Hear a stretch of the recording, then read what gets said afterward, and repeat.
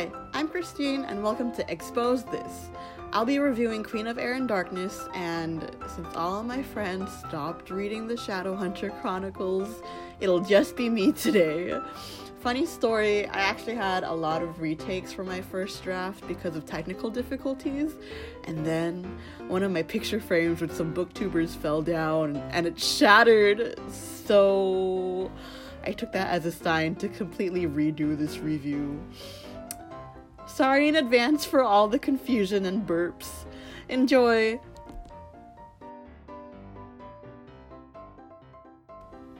Hello! Today I'll be talking about Queen of Air and Darkness by Cassandra Clare.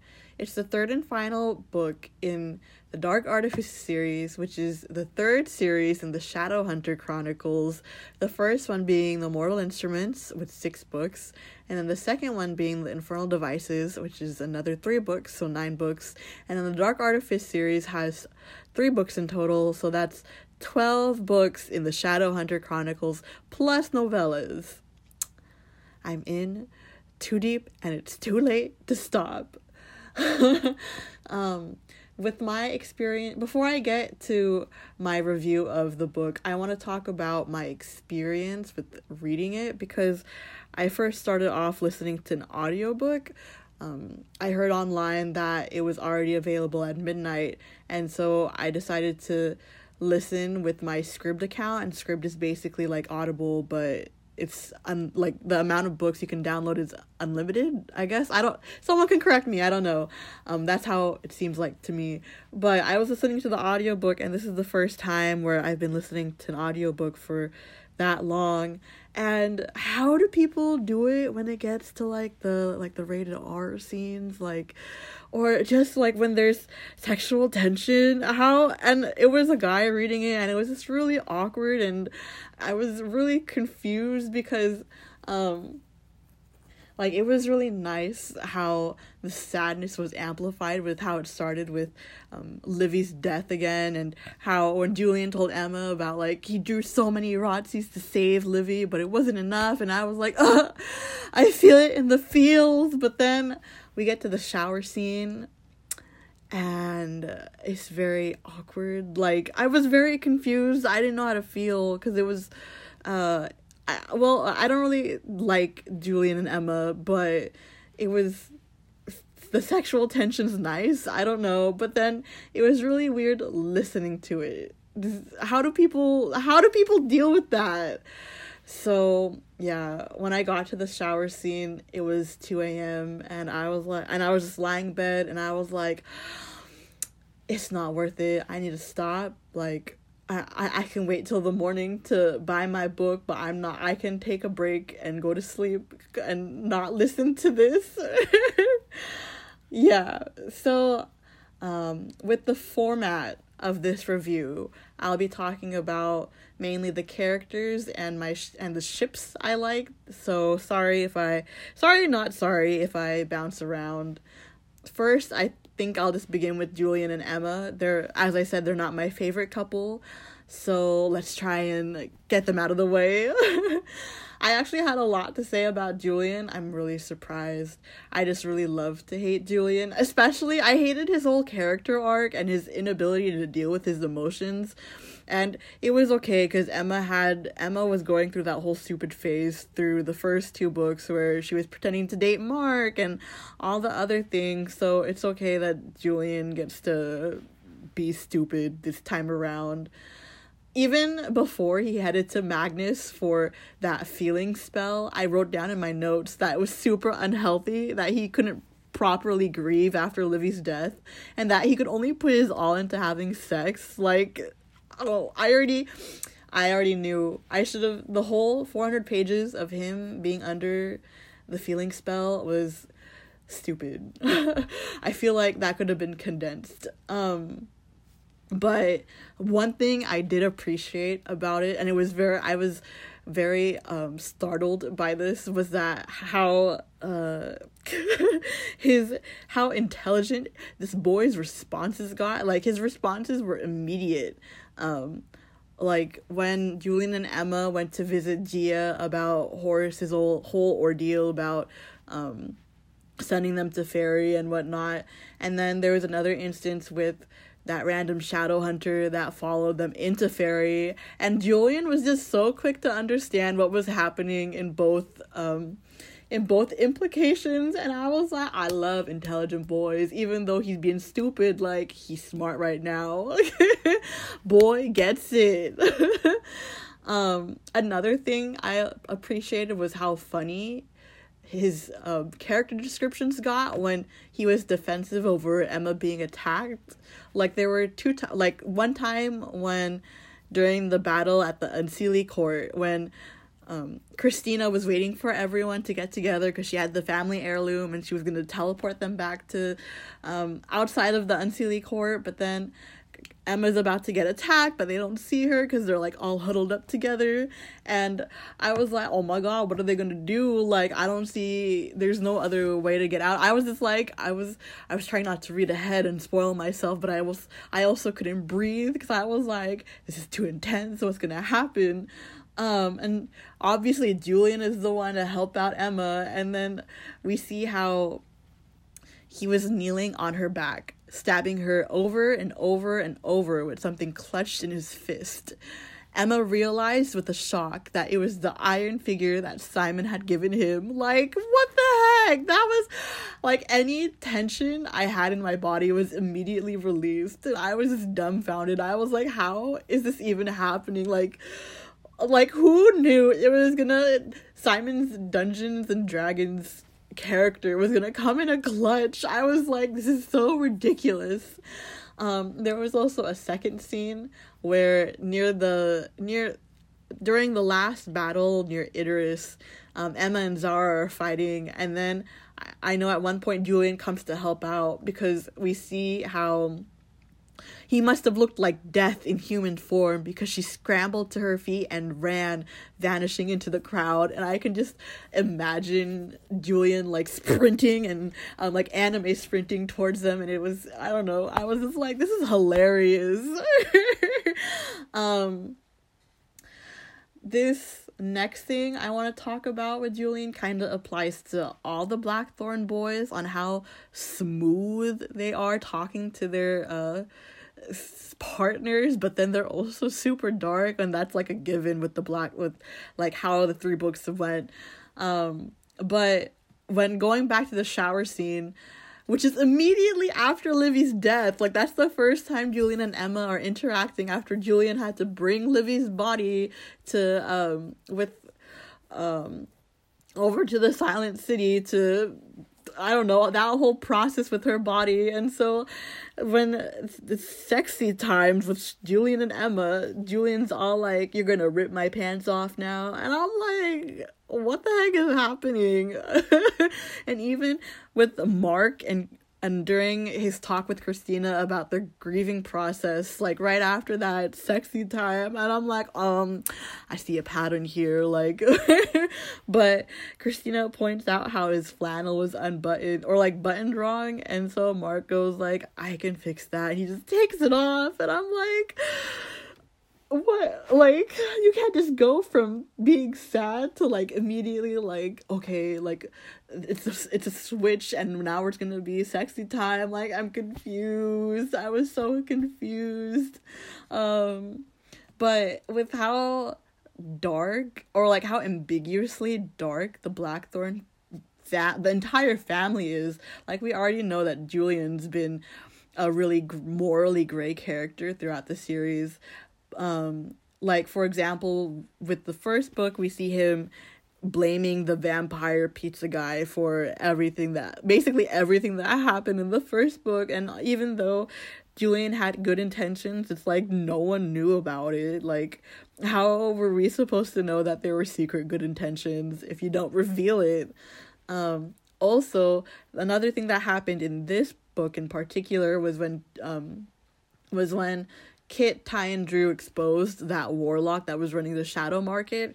And even like, it wasn't even for good intentions. I feel like that warlock had every right to ban them from the shadow market, and yet they planned this whole they had planned this whole secret mission to kick him out, and like they ruined his life. Okay, I'm pretty sure they didn't, but it's just really weird how the whole theme in the 3 books is about advocating for equal rights among the Downworlders and the Shadowhunters, but the Blackthorns go around and don't have the best intentions with the Downworlders they're interacting with, and I don't even know what that could mean. I was just really... See, it's just gonna be a running joke that I was very confused throughout the whole book, but I was like, how can you guys do one thing but do this? Like, it was being hypocrites. I don't know if anyone else felt that way. I was just like, it was fine because Kit came in with, I'll mention this later. No, I'll mention it now. How Kit came in forgetting his weapon to this espionage, I guess. And he's just like, fight me, I have a fork. And like, what kind of Shadowhunter, let alone a Herondale, shows up to a fight with a fork? Like, what? And also a quick thing about Drew. I loved how, one, she asked Mark for permission to learn how to pick a lock, and then Mark was like, what? When are you ever gonna need to learn how to pick a lock? And then Drew comes up with this hypothetical situation with like a tentacle demon or something, and how she's gonna drop her stele in the water, and then the tentacle demon is gonna lock her, and then she won't know how to free herself. And then Mark comments on that, saying like, tentacle demons can't operate handcuffs. And then it just ending with Mark being like, okay, sure, go ahead. And I was just like, this is so precious. And we've come so long from book 1 to now with Mark's relationship with all the Blackthorn kids.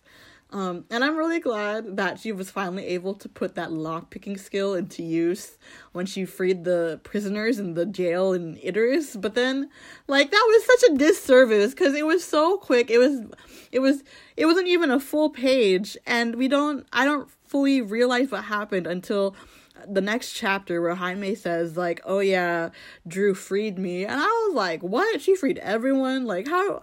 Wow. I know the last series is devoted to Kit, Ty, and Drew, but like, it would have been nice to have some explanation, for 800 pages. You couldn't spare like another few pages to talk about her prison escape or like her freeing the prisoners. A disservice. And also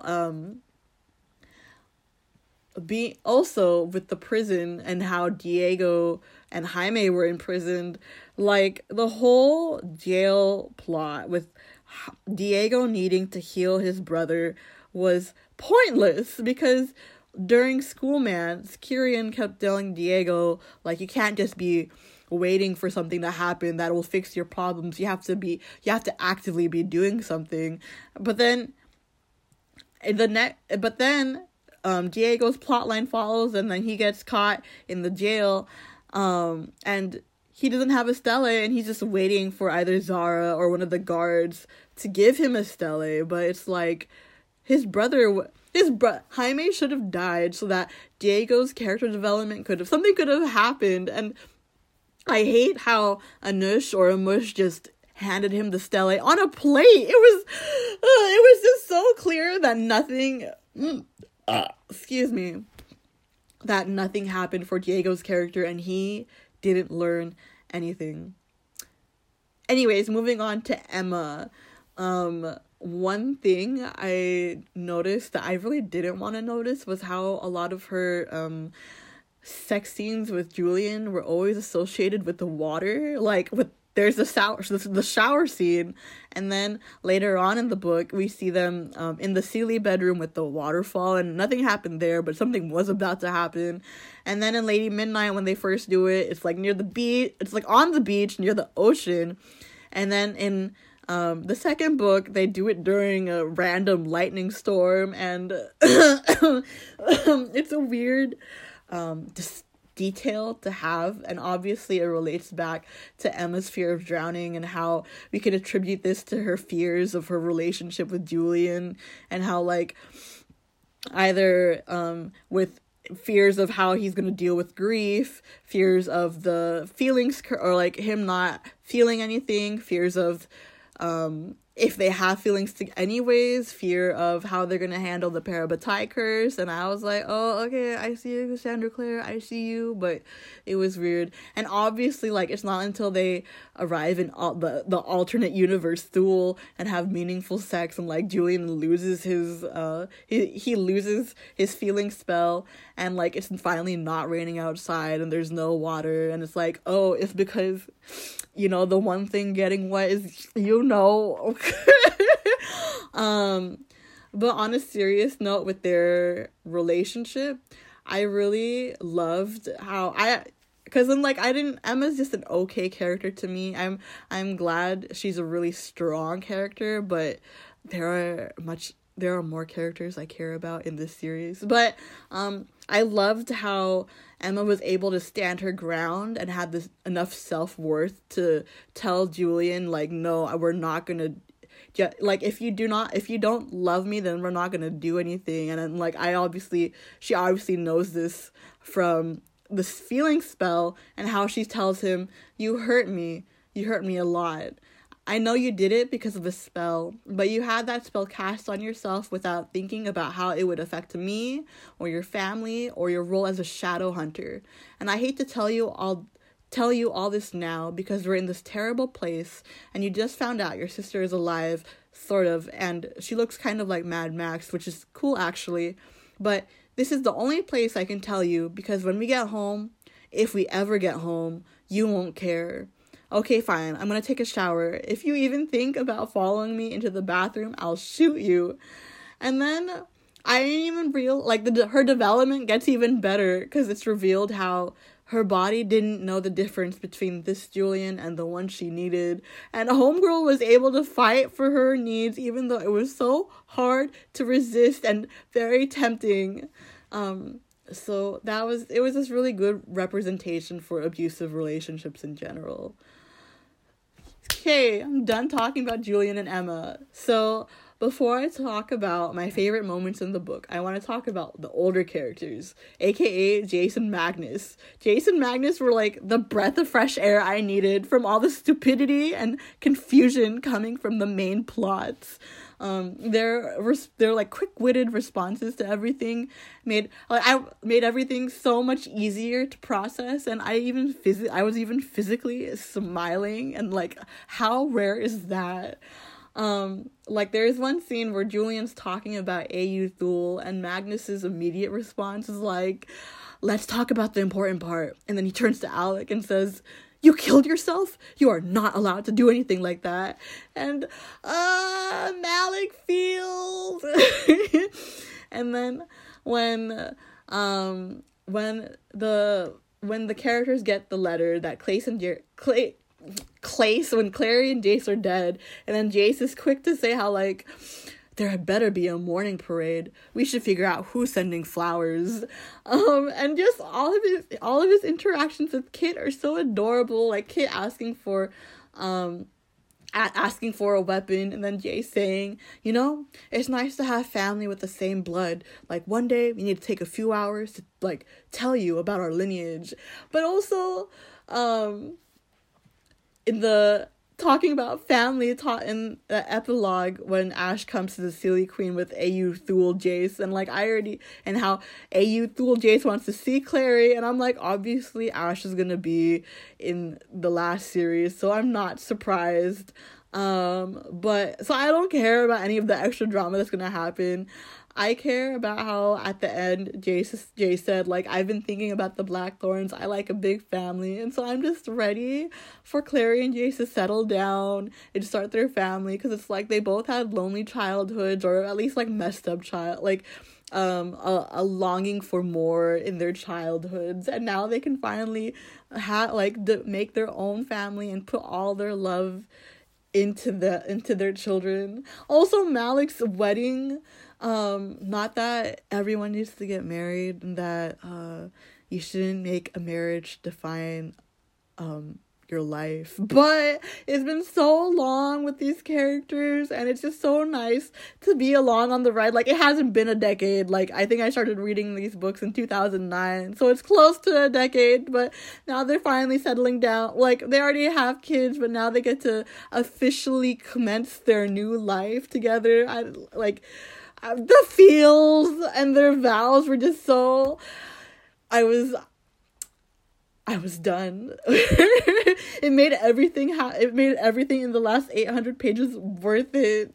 There were also a lot of random scenes with Magnus and Jace, like how Magnus was our Lord and Savior in part 3 when Julian and Emma came up to him and Magnus basically told them, like, look, y'all need to separate or else y'all gonna die. Like, can y'all stop being so thirsty for each other? And I'm like, yes, Magnus, thank you for finally stopping Julian and Emma.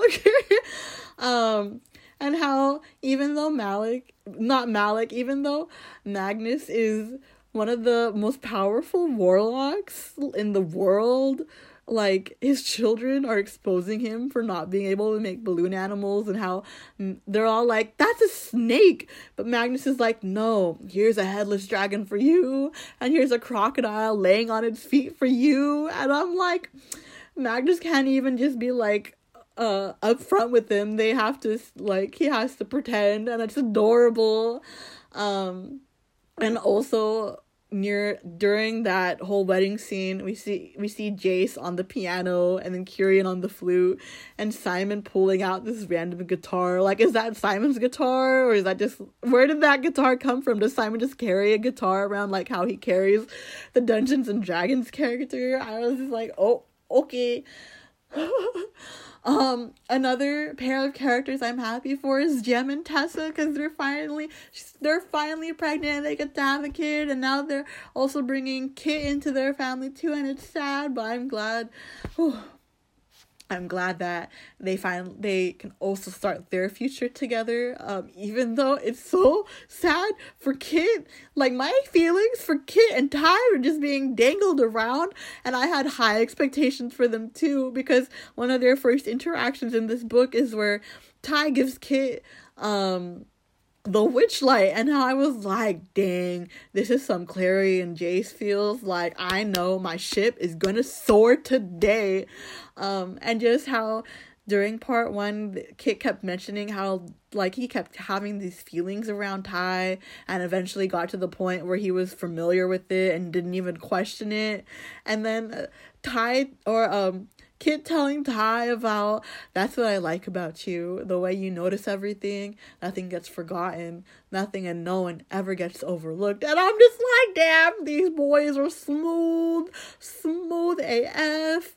But other than that, I've always appreciated in the last 3 books how much Kit knows how to support Ty's autistic symptoms, and knowing how to calm him down, and knowing what surroundings Ty would feel most comfortable in. And Kit is Ty's #1 fan, and I felt like it was such a disservice for Ty, even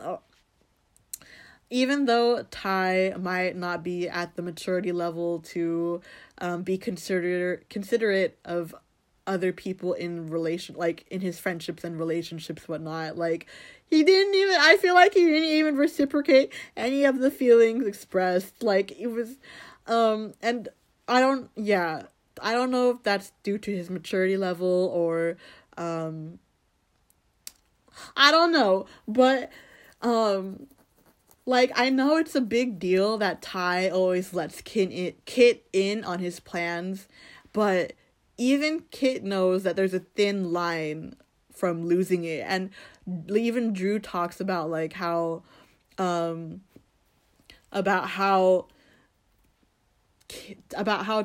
doesn't let her in, but then we see later on that he eventually does let her in, and it's just because of his, like, she knows his secret.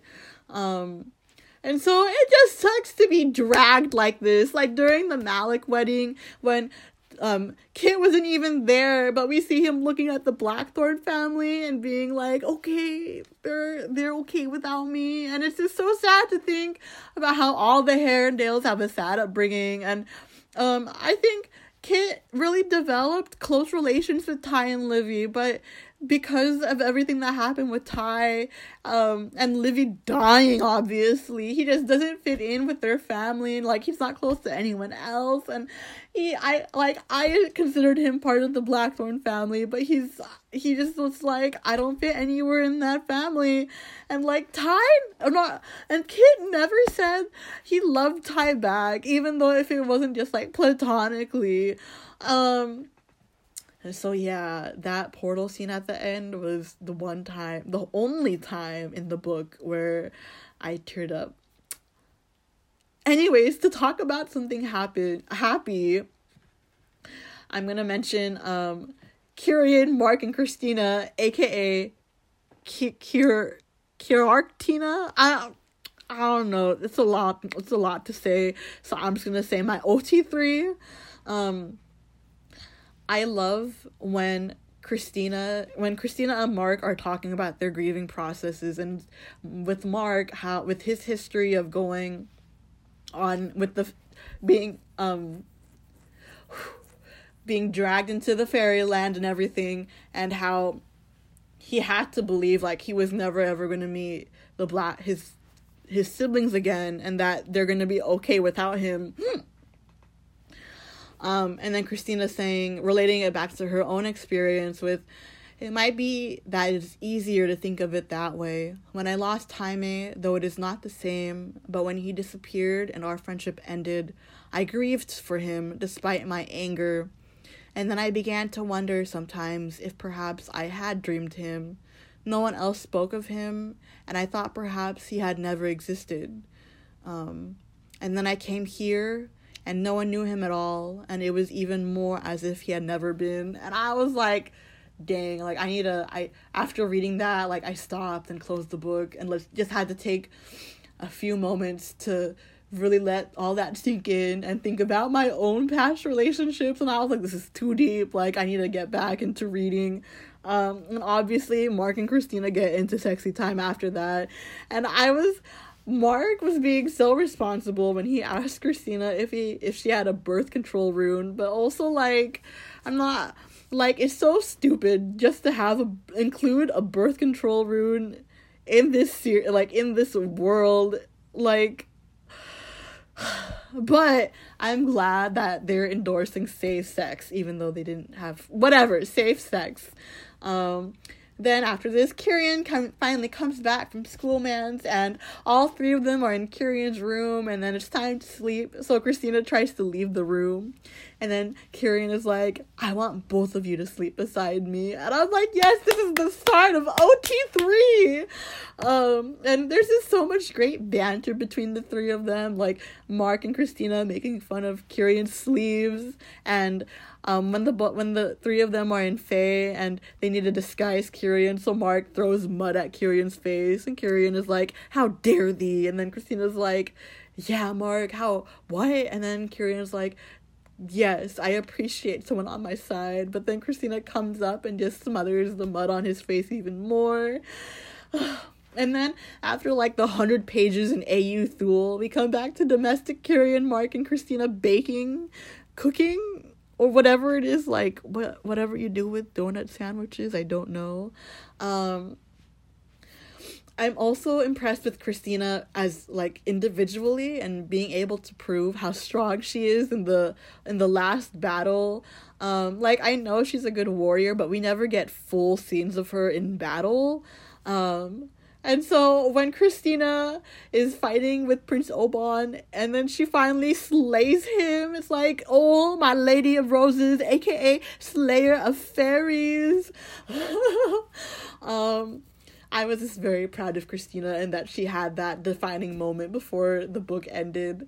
And so near the end, like, Kirian's king of the, like, Unseelie king, and then Mark and Christina also have to look over their own institutes, and they're also affiliated with the Downworlder Shadowhunter Alliance, and so I'm just like, this is a strong power couple. Oh, strong power OT3.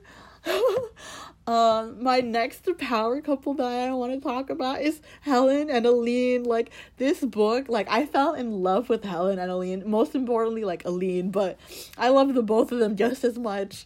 And it's just funny how earlier I mentioned how it was ridiculous whenever Julian was described protecting Emma, but then I loved it whenever Aline was protecting Helen. Like, it was my everything.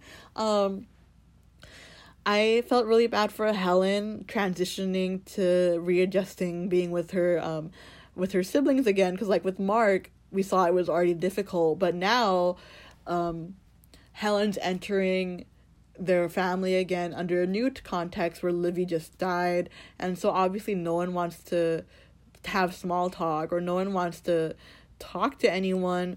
And Helen, there's a very fine line to like Helen being there but not replacing Livy. So just when Helen is like, they hate me, and then Aline's immediate response is like, who hates you? I'll kill them. And just also when Aline's making frittata for breakfast, and I mean, first of all, cooking is hot. It seemed pretty easy to make frittata, but I also never made frittata, so I don't know. But I was like, yes, Aline, be cooking. But during the scene, she immediately tells the children how she doesn't care if they starve or eat hot Cheetos, but this power couple has a lot to do running the institute, so don't dare make her wife cry. I was like, yes, Aline, yes. Even when during even when Magnus interrupted Helen, and then Aline throws and shatters a lamp, telling everyone to be quiet and listen to her wife. Like, dang, I need an Aline. Or no, I need to be my own Aline. Like, I love her like physical descriptions, and how Helen always thought Aline was taller than her, but it was only because Aline held herself with confidence, and how Helen always loves going to Aline for her problems because she's able to see everything from all perspectives, and I'm like, yes. Also, just Helen coming up with the fake registration for the Downworlders and coming up with human names like Taylor Swift. I was like, this is the best. Not only was it funny, but I was like, these girls are true advocates, true power couple. One last character I loved was Diana, because I'm glad there was only one sad scene for Diana, because I was like, I can't take it if Diana goes through more things, but we're not shown those things, because Diana's not really that much of the main cast. Like how in the beginning, when she finally found the courage and self-confidence to confide in Emma and Julian about her transgender and identity, and I just imagined her running through the streets of Alicante, whatever, and like there's just trumpets blasting in the background, but then she finally gets to the house and they're not there, and I'm just like, she was ready to make this next step in their relationship, but no. But it's okay, because of the rest how the book treats Diana is okay. That made up for it. Like she's so adorable when she's just like, it was late at night and she's cleaning her family's swords, but she's like making sure she's in a cute silk top just in case she gets to see her lover Gwen. And then later at night, how she takes the active role by being direct and asking for a kiss. I was like, yes, Diana, you get what you want. And then one of the other big scenes Diana had later on was how she was threatened by Horace to lie to the council, and then she willingly agrees. And I thought that scene was going to go in a different direction, where she was going to speak in front of the council and then she would just lie, like she would tell the truth at the last minute. But instead, no, like Horace just starts walking away, and then Diana grabs his sword, slashes off his arm, like his entire arm, and then just jumps out the window. Like, I'm pretty sure she heard hooves or something outside, but She doesn't care. She just jumps out and then she lands in the arms of her lover, like true badass. Ooh. Oh, okay. I'm gonna drink some water for the next part.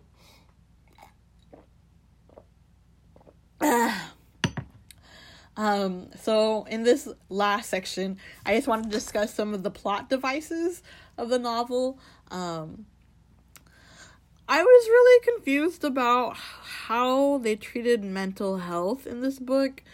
The first thing that stood out to me was in A.U. Thule when Julian cut himself, and I understand that it needed to be dramatic in order for his change to be expressed, but a lot of self-harm starts off with not being able to feel anything, and so like that's why you harm yourself. But I understand in the book that it wasn't a reoccurring issue, but it was also tolerated with Emma and Magnus. Like, obviously they were shocked by it, but there was no their only response was to fix the spell and not like check up on him mentally.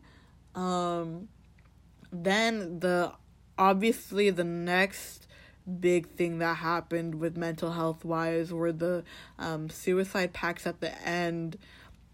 And then once that happened, I also realized how everyone kept referring to Emma and Julian's mission into Fairy as a suicide mission. And how throughout the whole 3 books, Emma and Julian are constantly telling each other that they would die for one another.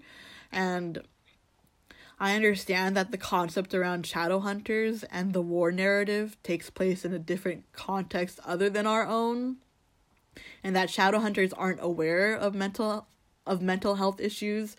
But as an author for young readers, Cassandra Clare has the opportunity to present that in a healthy manner, and instead of glorifying suicide by describing it as honorable, I just hope she's able to change her tactics in the following series. Like, I don't know if anyone else felt the same.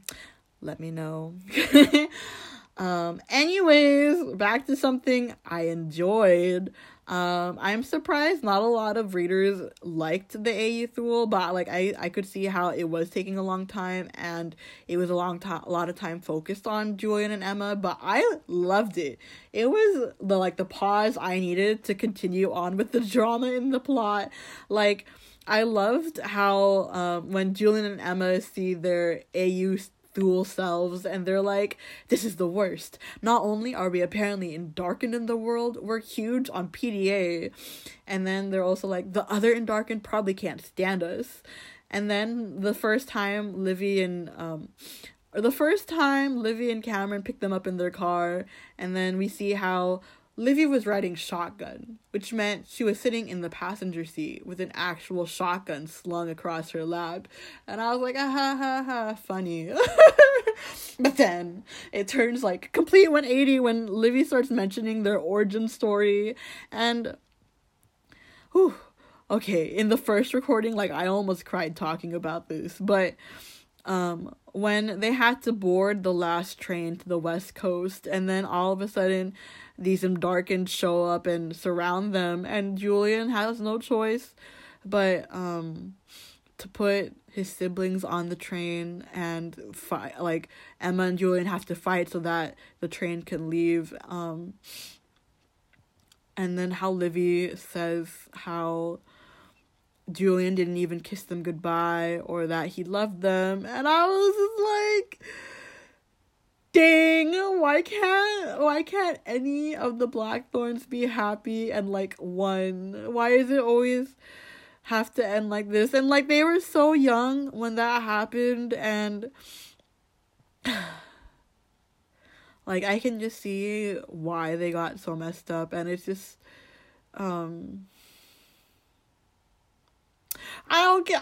Livy was always a favorite character to me, and so it just made me even more sad when she was talking about that. And even when during the battle in A.U. Thule, when they needed to close the door, and then Livy was like, close the door. But then she knew that she was gonna leave Cameron to die inside, and I was like, Cameron was her one stable source of support, and now she has to kill him for the greater good. But she has to do that, but she has to put her own feelings aside. And I'm like, dang, this Livy is too good for the world. Oh. And she also gives Ty a letter, and even though Ty didn't appreciate it, like, I appreciated it. Like, I was just like, I'm a weak baby right now. But speaking of Livy, I was really touched by how Julian organized Livia's watch when all the Downworlders and Shadowhunters came together at the end. I would have much rather liked to see the organization behind that and not just having Julian do it overnight. But no, I'm going to stand by this, because we had 800 pages. Like, Cassandra Clare could have written this better to show that. Because organizing does take a lot of work, and it's not just, like, one person that could complete the whole thing overnight. And with the political themes in the book, I'm sure, like, this would have been helpful for readers to see who want to, like, advocate in their own communities. But no, like, we have to spend 800 pages of confusion with something else. Also, I thought it was ridiculous how everyone was awake and facing all their traumas and, like, the turning point in their plots the night before the big battle at the end of the book. Like, no wonder why they were struggling the day after. It's because y'all weren't physically, emotionally, and mentally ready. So, as I bring up the plot of the end of the book was ridiculous, because, yeah, I guess in Eyuthul, like, we had Maerys die, and then Cameron and Tessa, but do they really count? No. And then Horace dies, but that's a given. Like, homeboy was gonna die either way. And then specifically during the last battle, there was a chapter where both Jace and Diego weren't moving, so I was like, excuse me. So I was like, it's gonna be them. But no.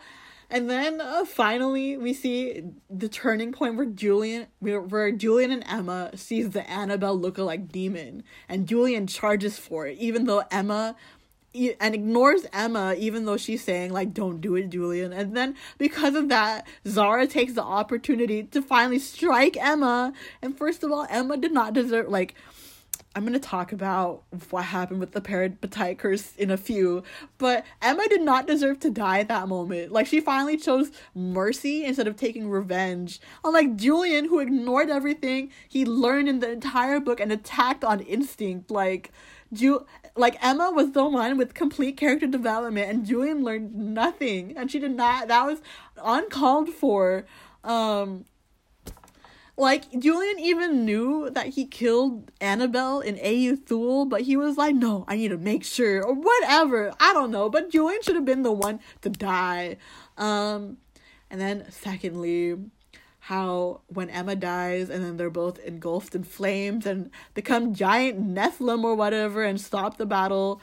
And then afterwards they're just able to go back to being themselves without their Parabatai runes. Like, the whole 3 books were leading up to the horrors of activating the Parabatai rune, but Julian and Emma are just like, fuck it. And everything ends up completely and utterly fine. Like, we spent all 3 books worrying about nothing. It was very dissatisfying. And I hate that I ended up talking about Julian and Emma again, but for it to end like that, like, okay, yeah, it was happy that all the Blackthorn children were happy, and that we also ended with a happy Magnus and Alec wedding, but a disservice. This whole 3 series was a disservice, but it's okay, because Malik wedding. Okay, that's all for my review. Thank you for listening. Bye.